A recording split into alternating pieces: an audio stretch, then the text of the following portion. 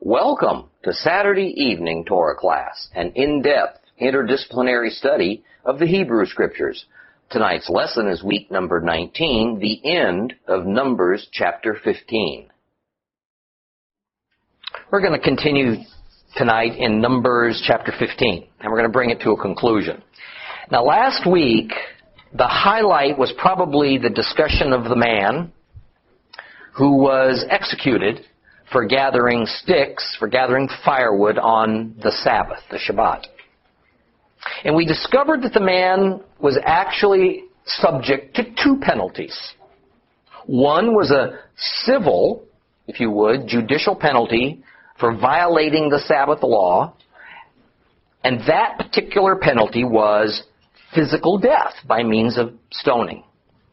But the second penalty he had to suffer was of divine origin. That is, it was going to be accomplished by God, and in Hebrew it's called karet.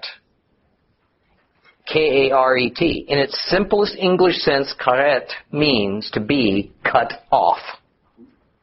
Now, what these two penalties together demonstrate is the basic underlying Christian principle that as humans, we are comprised of a physical component and a spiritual component.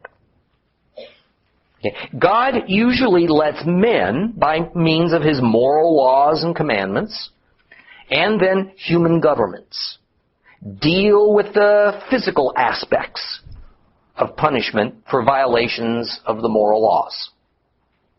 But the meting out of punishment upon the spiritual component of humans is in God's hands alone. Because in the end, it's the most devastating and permanent action and thus cannot possibly be something that's trusted to the judgment of mere men. You know, it's rather common throughout the ages, frankly, to be excommunicated from a church or a religious institution, but you know, that's only a physical, earthly act despite what the leaders of that group might claim. Only God himself has the authority to dissolve the relationship, which is what karet is, between you and him. And that dissolution is accomplished spiritually, not by some writ or declaration of a human who claims to be his representative on earth. Now today, we move to a device that Yehovah instructed for the express purpose of assisting men to avoid these missteps when it came to obeying his laws. And that device is in Hebrew, tzitzit. And there's more to tzitzit that meets the eye, or is said in these two verses here in Numbers. Let's reread this short section of Numbers 15 about tzitzit and their purpose. Numbers 15, open up your Bibles, if you have the complete Jewish Bibles, to page 167.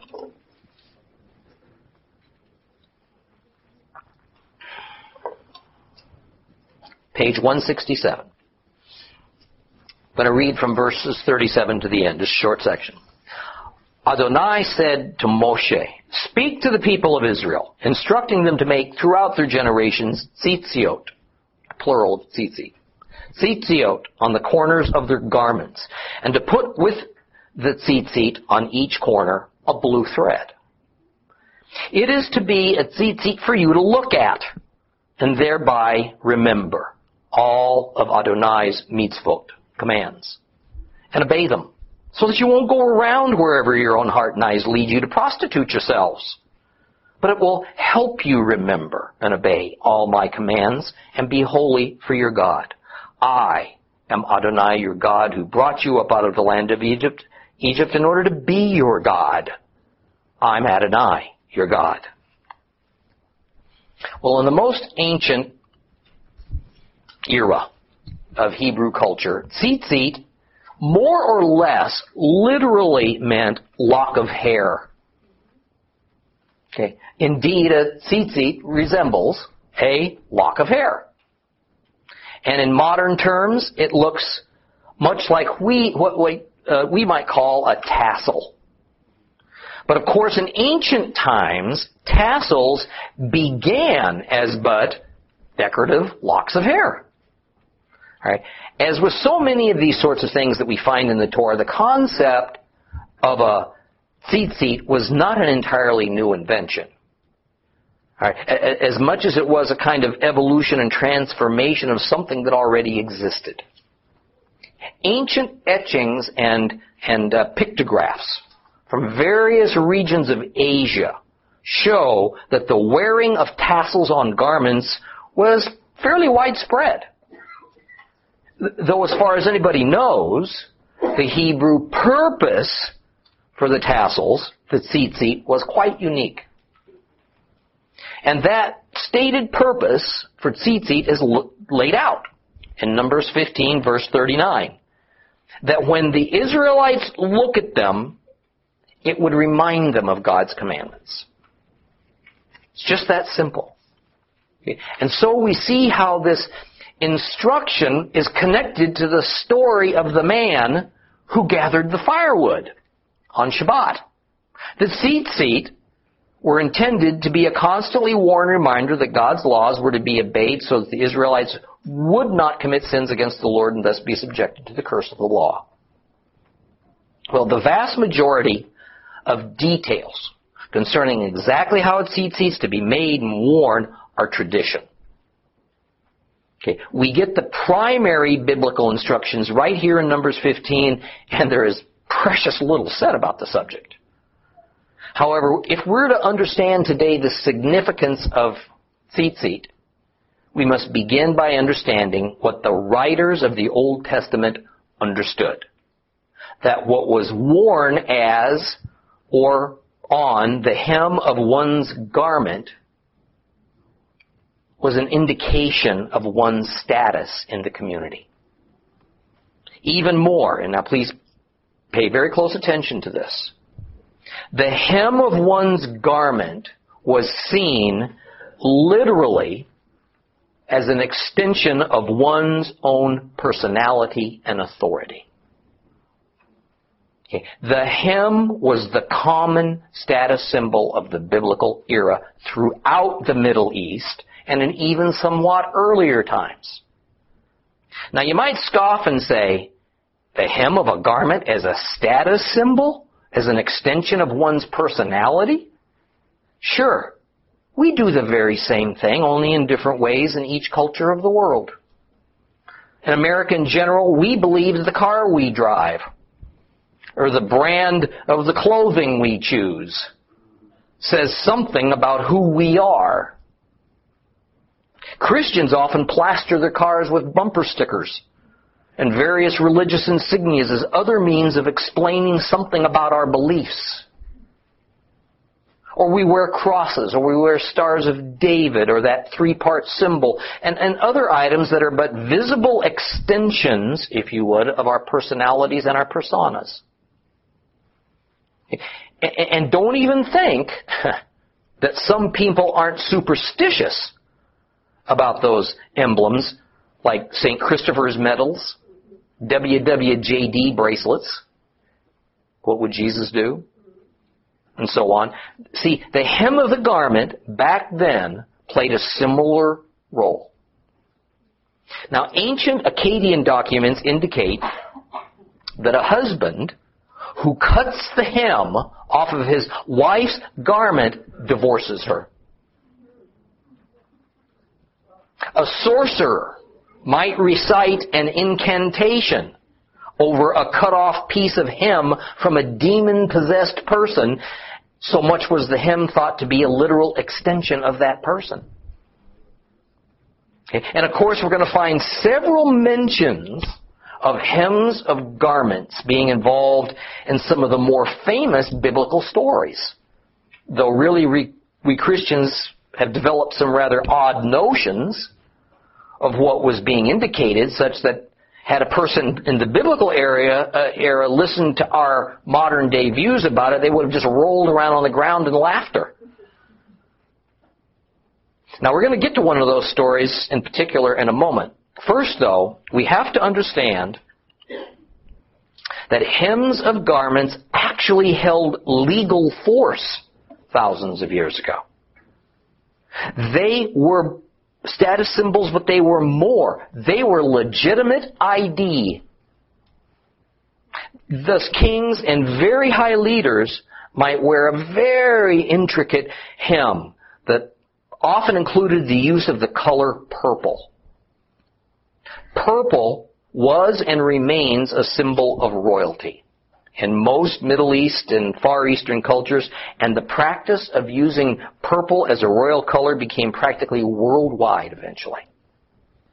In fact, written records found in Mesopotamia indicate that a seer or a wise man in service to the king was required not only to tell the king his vision or prophetic dream, but that he had to write it down. And once written, the document was presented to that king along with a lock of hair from that seer's own head, and along with that, a piece of the hem of that seer's garment. This was the equivalent of a sworn and notarized affidavit, and it indicated the truthfulness of what was recorded. So in the tzitzit, we see this blending of two ancient symbolic elements, the lock of the hair along with the hem of the garment. But we also need to recognize that it was primarily royalty and aristocrats who had elaborate garment hems, not the common folks. The average common person had no need to display his status, and partly because he couldn't even afford it. So we must add to the equation that in the ancient world, the concept of hems of a garment as a means of status that at God's direction evolved into tzitzit is also generally considered to be an indication of royalty, and it's also legal authority. Now, let's apply that to the Hebrew tzitzit. Basically, the tzitzit is but an extension of the hem. Okay. Notice that the tzitzit is commanded to be worn on the corners of the garment. Now, this is usually taken to mean an outer garment, something that's visible. But let me tell you, not all Hebrew sects accept that, and many wear them underneath their outer garments. Okay. The Hebrew word usually translated as corners, put it on the corners of your garment, is kanaf. And kanaf more correctly means extremity, or it means wing, not corner. The idea is that the hem is the extremity of any garment. So it's not the tzitzit that represents the hem, but rather the tzitzit are attached to the hem of the garment. Although exactly how that's to be manifest varied a whole bunch over the centuries. Now, there is an Old Testament story about David and Saul that demonstrates the meaning of garment hems in the ancient world, at least in the early era of the kings of Israel. The mentally unstable King Saul has determined that he's going to kill David. David has fled with a band of about 600 men from the northern part of Israel down to the southern desert reaches of Israel. Today that area is called Ein Gedi, very near to the Dead Sea. Let's read that story from 1 Samuel 24. Turn your Bibles to 1 Samuel 24. If you have the complete Jewish Bible, it is page 325. 325. 1 Samuel 24. We're just going to read a few verses, 1 through 8. 1 Samuel 24, verse 1. From there, David went up and lived in the strongholds of Ein Gedi. And when Shaul, Saul, returned from pursuing the Philistines, He was told that David was in the desert at En-Gedi. So Shaul took 3,000 men, chosen from all Israel, and he went searching for David and his men on the cliffs where the mountain goats are. Now, near some sheep pens along the way was a cave, and Shaul went inside to relieve himself. And it happened that David and his men were sitting in the recesses at the back of that cave. And David's men said to him, "Look, the day's come that Adonai told you about, when he said to you, 'I'll turn your enemy over to you, and you'll do to him whatever seems good to you.'" Then David stole over unobserved, and he cut off the corner of Shaul's cloak. But after doing this, David felt remorse over cutting Shaul's garment. And he said to his men, "Adonai forbid that I should do such a thing to my Lord. Adonai's anointed has raised my hand against him. After all, he is Adonai's anointed." By saying this, David stopped his men, and he wouldn't let them do anything to Saul. Saul got up, left the cave, and went on his way. David and his men were avoiding the patrols that King Saul had been sending out to find David by hiding in the many caves that lace those barren mountains that surround En-Gedi, which is adjacent to the Dead Sea. In a rather graphic detail, the Bible tells us that Saul wandered into a cave to relieve himself, unaware that just happened to be the very place where David and his men were currently hiding. Well, while King Saul was in the act, David sneaks up behind him. He takes out a knife and he carefully cuts off a portion of the hem of Saul's garment. Later on, David was, I think, oddly remorseful of doing this. And he tells his men, "Lord forbid I should have done such a thing." Later on yet, when David is able to have a powwow with Saul, in one of Saul's more and more rare lucid moments, King Saul responds to David's act of cutting off the hem of his garment by saying to David, "Now I know you'll become king." I mean, what a strange set of circumstances, and even stranger set of responses. See, the whole key to this story is understanding the very real issue of the authority symbol that rests in the hem of Saul's garment. Even more, it's not unlike the matter when Delilah, beautiful Delilah, conspired to have the locks of Samson's hair cut off.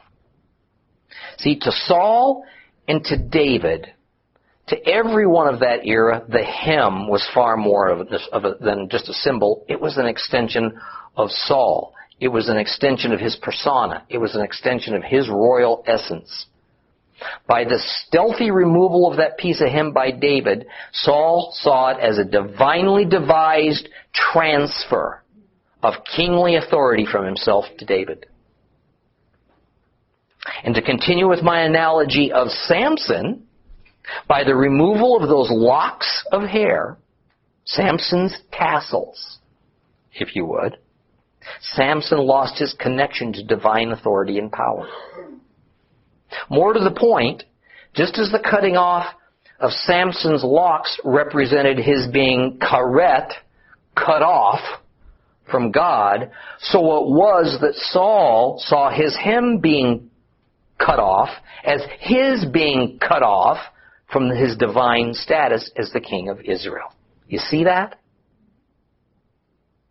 See, the tzitzit holds great meaning. It's manufactured from two different kinds of materials, linen and wool. Now, each tzitzit was to have a single strand of wool dyed to royal blue or royal purple, and then surrounded by many strands of white linen. And that single woolen strand of blue is called a techelet. A techelet. And it is key to the meaning of the tzitzit, because it indicates nobility. Why was royal blue or royal purple considered royal? Because purple was a most difficult and a horrifically expensive dye to make in those days. As a result, only the royal and wealthy could even afford it. In Roman records from about 200 BC was found the payment, an accounting record, of what in modern day equivalents would be almost $100,000 for what amounts to 1 pound of purple dye. Okay. The reason is that the best quality of purple dye in that era was extracted from a very tiny little sea creature called a murex snail. Okay. But it took about 12,000 snails to produce 2 grams of purple dye. For sure, due to demand, it wasn't long before a much cheaper but far inferior bluish purple dye was developed, but aristocrats and royalty would never have used that. And rabbis even prohibited that cheaper and more inferior dye for use in making the techelet. Now let's stop and think for a minute.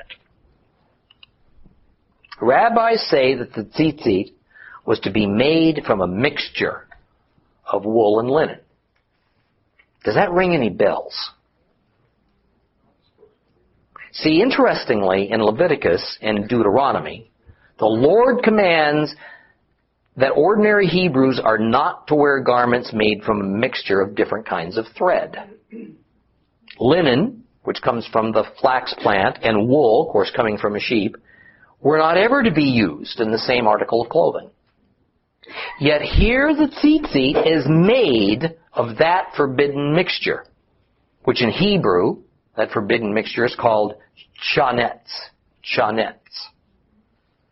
Now, for sure, making tzitzit using chanetz, mixture of linen and wool, is not specifically called out in the Bible. But very ancient Hebrew sages, later on rabbis, precisely called for chanetz, claiming that it was that way from Moses' day onward. As a matter of fact, not long ago, in a cave in Israel, some ancient tzitzit were found, largely intact, dating back to the era of the Bar Kokhba rebellion, which was around 135 AD. And these tzitzit verified the use of wool, techelet, along with the white linen threads. Now here's what's interesting. 2 reasons are given by the Lord for not allowing Israelites to wear garments of mixed threads. First, it symbolizes tevel, confusion. And second, only priests are allowed to wear chanetz, garments with mixed threads. In other words, the mixing of threads was allowed only for certain priestly garments. Now let me show you the value of consulting with our Jewish friends, especially Hebrew scholars, when it comes to understanding certain Old Testament passages in their proper context. Allow me to read for you what must certainly be one of the most poorly translated verses in the Bible. Turn your Bibles quickly to Deuteronomy 22:9, because as you have different versions, you're going to get different readings. Deuteronomy 22:9. I'd like to have you all there. Deuteronomy 22:9. Now it's going to vary a little bit from Bible to Bible. But here's what the NAS, how it reads. You shall not sow your vineyard with 2 kinds of seed, lest all the produce of the seed which you have sown and the increase of the vineyard become defiled. Simple enough. Can't do it, becomes defiled. Except there's a problem with the last word in that verse. The word that's translated as defiled is absolutely incorrect. It's wrong. Okay? The Hebrew word being translated is kadosh. And kadosh has nothing to do with being defiled. Okay? In fact, it means the opposite. Kadosh means consecrated. It means to be set apart. It means to be made holy. Of the scores and scores of times in the Bible that kadosh is used, this is the one and only time that Christian scholars choose to make this word mean the exact opposite of its usual and accurate meaning, holy. Jewish scholars better understand what's going on here. So in Young's literal translation, it says, it's instead of saying defiled, it says separated. Right, which is a whole lot closer, but still doesn't quite hit the point. In other words, the problem was sowing two kinds of seeds together, which is carried over then, of course, to the prohibition of mixing two kinds of threads together. It's all related. Is that doing so makes them holy. And therefore it's only fit for temple service, which can only be performed by priests. This isn't the Tom Bradford doctrine, by the way. Okay, Rashi and Ibn Ezra, among many great Hebrew sages, fully agree on this point. There's no argument about it. Okay, are they correct in their interpretation? Well, I don't know that we can be absolutely sure, but it's certainly based on a proper literal reading of the Scripture and their unparalleled understanding of Hebrew ritual. In Exodus 39:28 and 39:29, while describing the sash of the ordinary priests and the high priest's turban, his great hat, the mitre, it says this: "And the turban of fine linen, and the decorated caps of fine linen, and the linen breeches of fine twisted linen, and the sash of fine twisted linen, and blue and purple scarlet material, the work of a weaver, just as the Lord had commanded Moses." See, the key in the second half of this verse couplet, where after it says a fine twisted linen, the word "and" is inserted before blue and purple and scarlet material, separating the fine linen from the colored material. And when one looks at the wording of the law on making priestly garments, this is a very strange word construction that departs from the normal and from all the other descriptions on how to make priestly garments. So the ancient rabbis said that this indicates that the blue, purple, and scarlet material is not linen. It's something else. And the material has to be wool because it was going to be woven, and it was the only other common material used to make garments. There wasn't anything else. Now, you and I can argue about all this if we wish. We can say we're straining gnats to even talk about this. But the fact remains that the oldest Hebrew targums and other ancient Hebrew documents known clearly state that the priests' sashes, these great belts around their waist, and the high priest's grand head covering was based on this principle of using two different materials. Now, why did the rabbis think that the priests could do this, but the Israelites in general could not? Why could they have things made out of two separate materials, but ordinary Hebrews couldn't? Because God had separated the entire tribe of Levi away from Israel. Technically, Levites weren't even any longer Israelites. In fact, from this separation of Levi from Israel on, God says that just as Israelites are ger, we studied this, protected foreigners to him, so are Levites, ger, protected foreigners, to the Israelites. The priests were different from the general Israelite population, and this is completely and plainly scripturally based, as I've demonstrated to you on countless lessons in this class. So, why did I go through all that long explanation? Because tzitzit are an exception to the Torah prohibition against wearing mixed fabrics. And they are an exception because, according to the rabbis, the tzitzit are modeled after the special priestly garments that no regular Israelite is permitted to wear. Otherwise, their garments would become holy, and that is not permitted. The tzitzit represents the reality that God has declared all Israel to be, at some level or another, holy. Leviticus 19 tells Israel, "You shall be holy, for I, the Lord your God, am holy."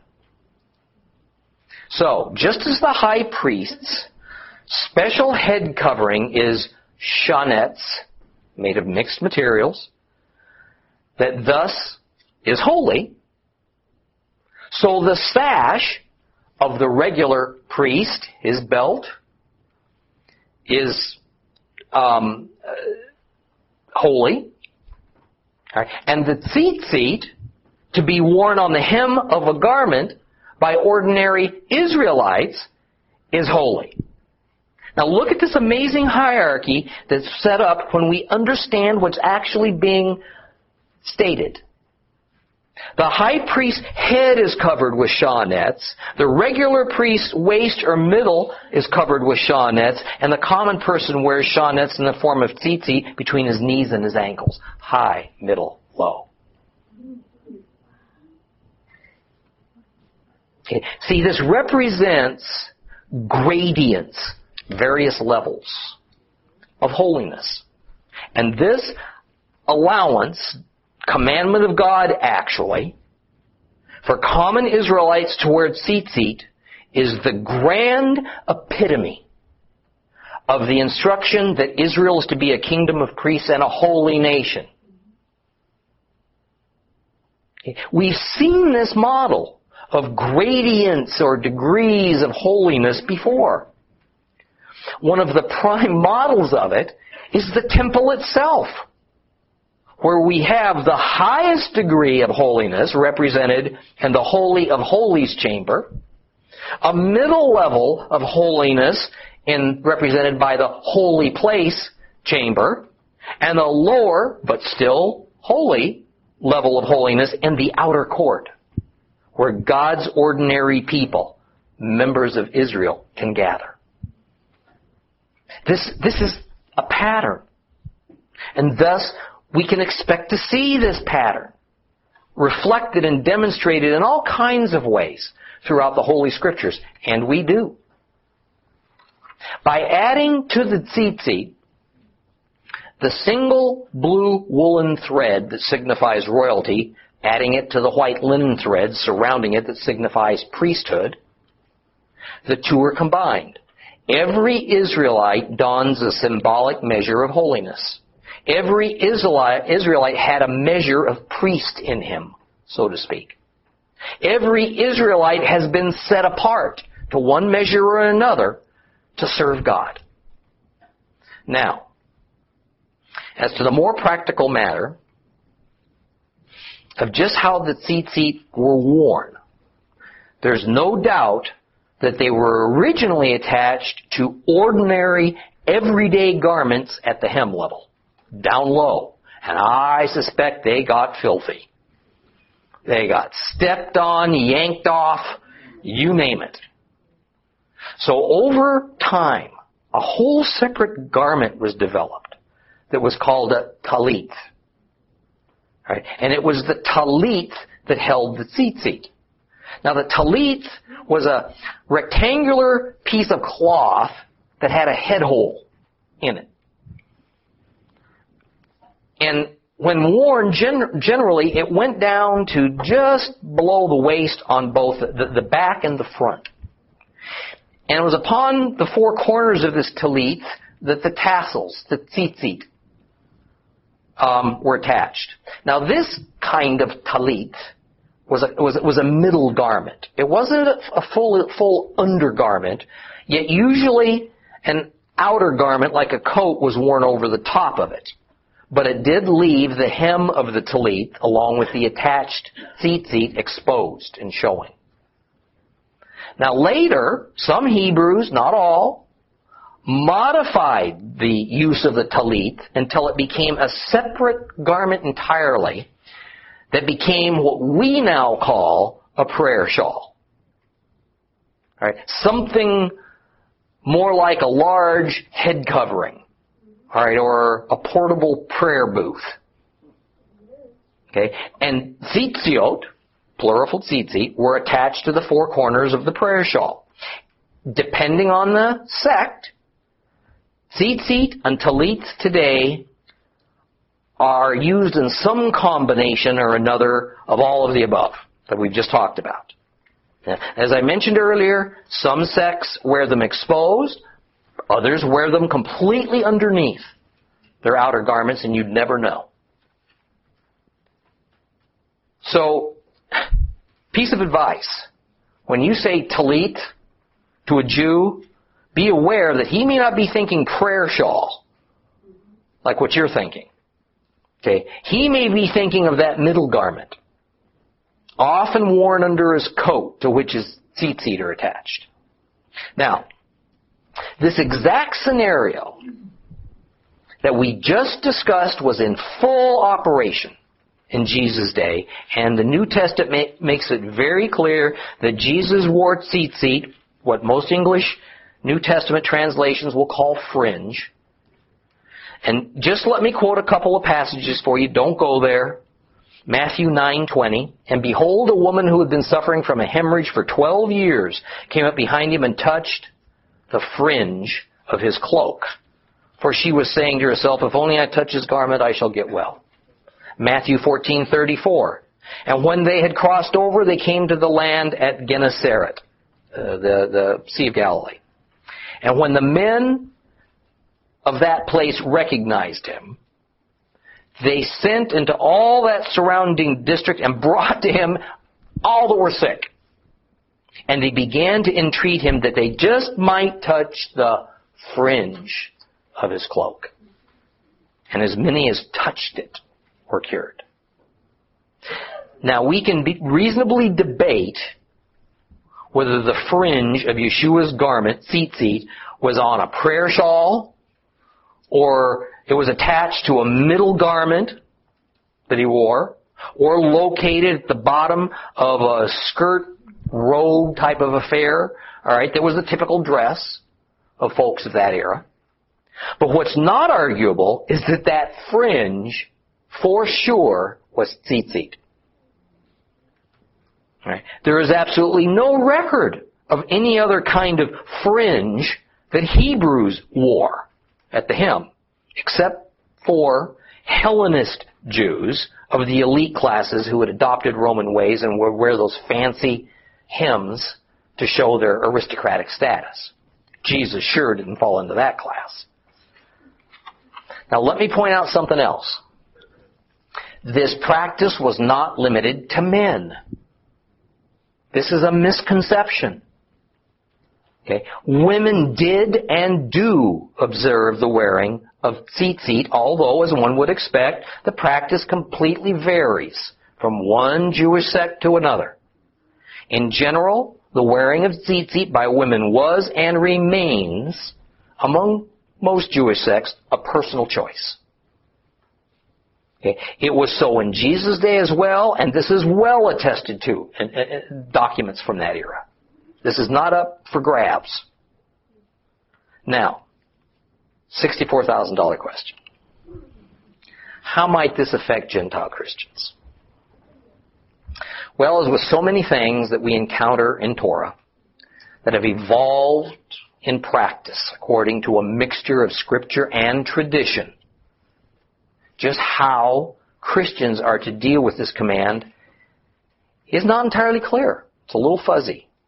I've already stated to you that while ordinary Israelites could not wear clothing of mixed fabrics, the priests according to all known documents, could and did.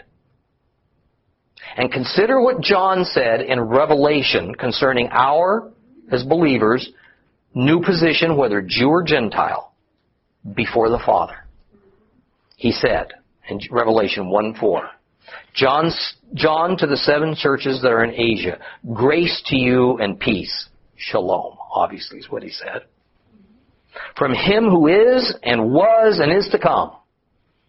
And from the 7 spirits who are before his throne. And from Jesus Christ, the faithful witness, the firstborn of the dead, and the ruler of the kings of the earth.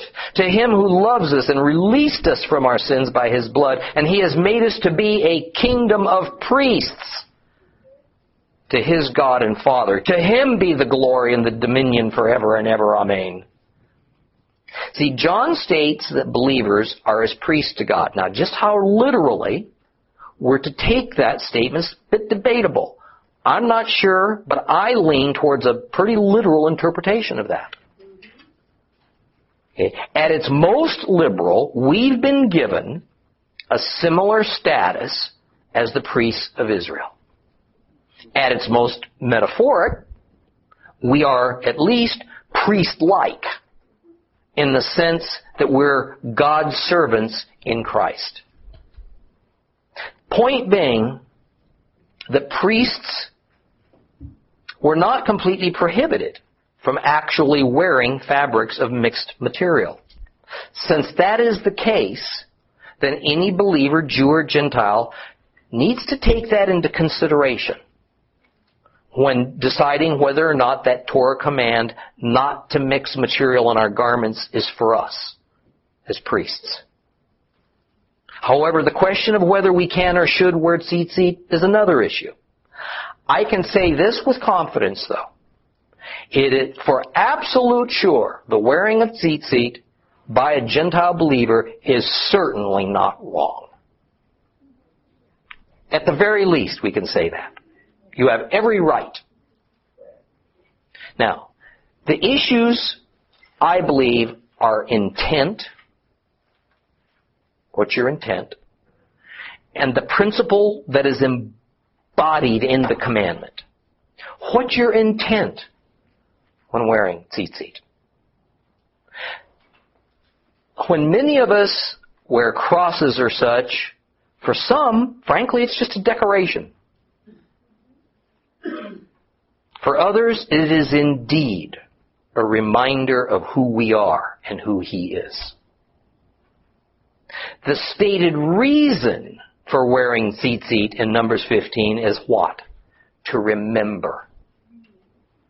To remember His Word. To remember to obey His commands so that we don't go astray and sin. That's the purpose of tzitzit. And this says we need to do things. The principle is we need to do things that constantly remind us that obedience to Him is key to our relationship with Him.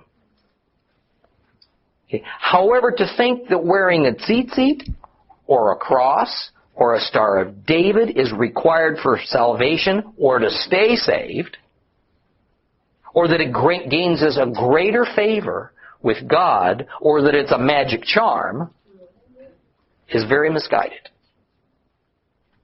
The issue of just what in the law is a culturally, Hebrew culturally based expression of God's princess versus what is a non-culturally based expression is not always easy to discern, folks. Okay. Obviously, the prohibitions against things like adultery, stealing, lying, murder are culturally neutral. Other things, like wearing fabrics of mixed cloth, hairstyles, whether or not a man should have a beard, and all that sort of thing, are deeply steeped in culture. So we're each going to have to carefully consider whether the wearing of tzitzit is intended to be a cross-cultural expression or not, and thus whether or not the God principle behind tzitzit can be legitimately expressed in other ways. What we wear does not, by all I can tell, give us a status boost with God. With tzitzit, the stated purpose for wearing it is summed up in 3 verbs, 3 action words that characterize the 39th verse of Numbers 15. Those 3 verbs are look, recall, observe. Look at the tzitzit, which recalls God's commandments to our minds, and thus we observe those commandments. We do them. We'll start Numbers 16 next time.